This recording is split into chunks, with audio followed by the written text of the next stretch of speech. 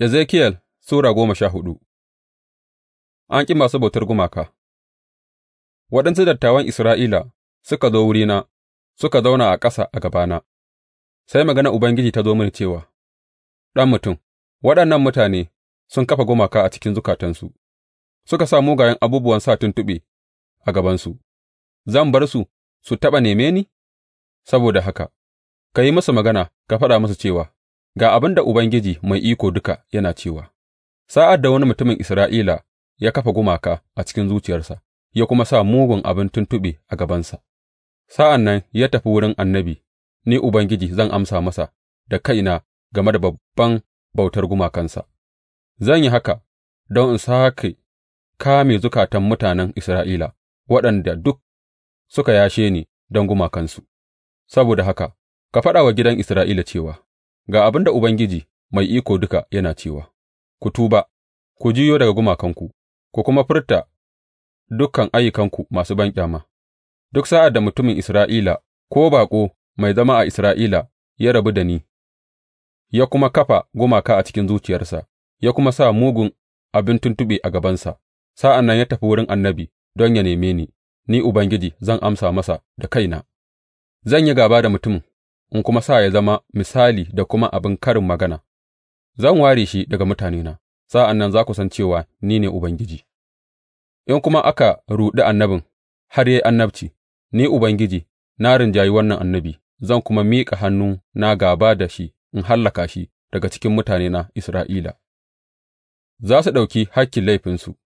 annabin zai zama mai laifi daidai da wanda ya zo neman shawararsa. Sa'an nan mutanen Isra'ila ba za su ƙara kauce daga gare ni ba kuwa za su ƙara ƙazantar da kansu da dukan zunubansu ba, za su zama mutanena, ni kuwa zan zama Allahnsu, in ji Ubangiji Mai Iko Duka. Hukuncin Urushalima babu makawa. Maganar Ubangiji ta zo mini cewa, Ɗan mutum,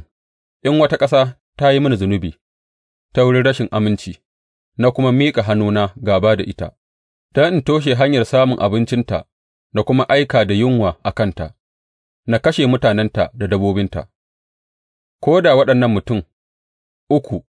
Nuhu, Daniyel da kuma Ayuba suna a cikinta, za su iya ceton kansu ne kawai ta wurin adalcinsu, in ji Ubangiji Mai Iko Duka. Ko kuwa in na aika da namun jeji su ratsa cikin wannan ƙasa su kuma bar ta babu yaro, ta kuma zama kufai har babu wanda zai ratsa cikinta saboda namun jeji, muddin ina raye, in ji Ubangiji Mai Iko Duka, ko da ma waɗannan mutum uku suna a cikinta, ba za su iya ceton ’ya'yansu maza ko mata ba, su kaɗai ne za su iya ceto, amma ƙasar za tă zama kufai. Ko kuma in na kawo takobi a kan wannan ƙasa, na kuma ce, Bari takobin ya ratsa cikin dukan ƙasar, na kuma kashe mutanenta da dabbobinsu, muddin ina raye, in ji Ubangiji Mai Iko Duka, ko da waɗannan mutum uku suna cikinta, ba za su iya ceton ’ya'yansu maza ko mata ba, su kaɗai ne za a iya ceto. Ko kuma in na aika da annoba a cikin wannan ƙasa, na kuma yi fushi a kanta ta wurin kisa, ina kisan mutanenta da dabbobinsu, muddin ina raye, in ji Ubangiji Mai Iko Duka, ko da Nuhu, Daniyel da Ayuba suna a cikinta, ba za su iya ceton ɗansu ko ’yarsu ba, za su iya ceton kansu ne kaɗai ta wurin adalcinsu. Gama ga abin da Ubangiji Mai Iko Duka yana cewa, Balle fa sa'ad da na aika wa Urushalima da hukuntaina guda huɗu masu zafi, takobi, da yunwa, da namun jeji, da annoba don su kashe mutanenta da dabbobinsu. Duk da haka za a sami mutanen da za su ragu, ’ya'ya maza da matan da za a fitar daga cikinta,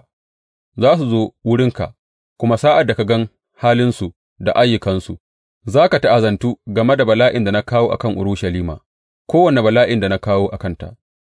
Za ka ta'azantu sa'ad da ka ga halinsu da kuma ayyukansu, gama za ka san cewa ban aikata wani abu a cikinta ba dalili ba, in ji Ubangiji Mai Iko Duka.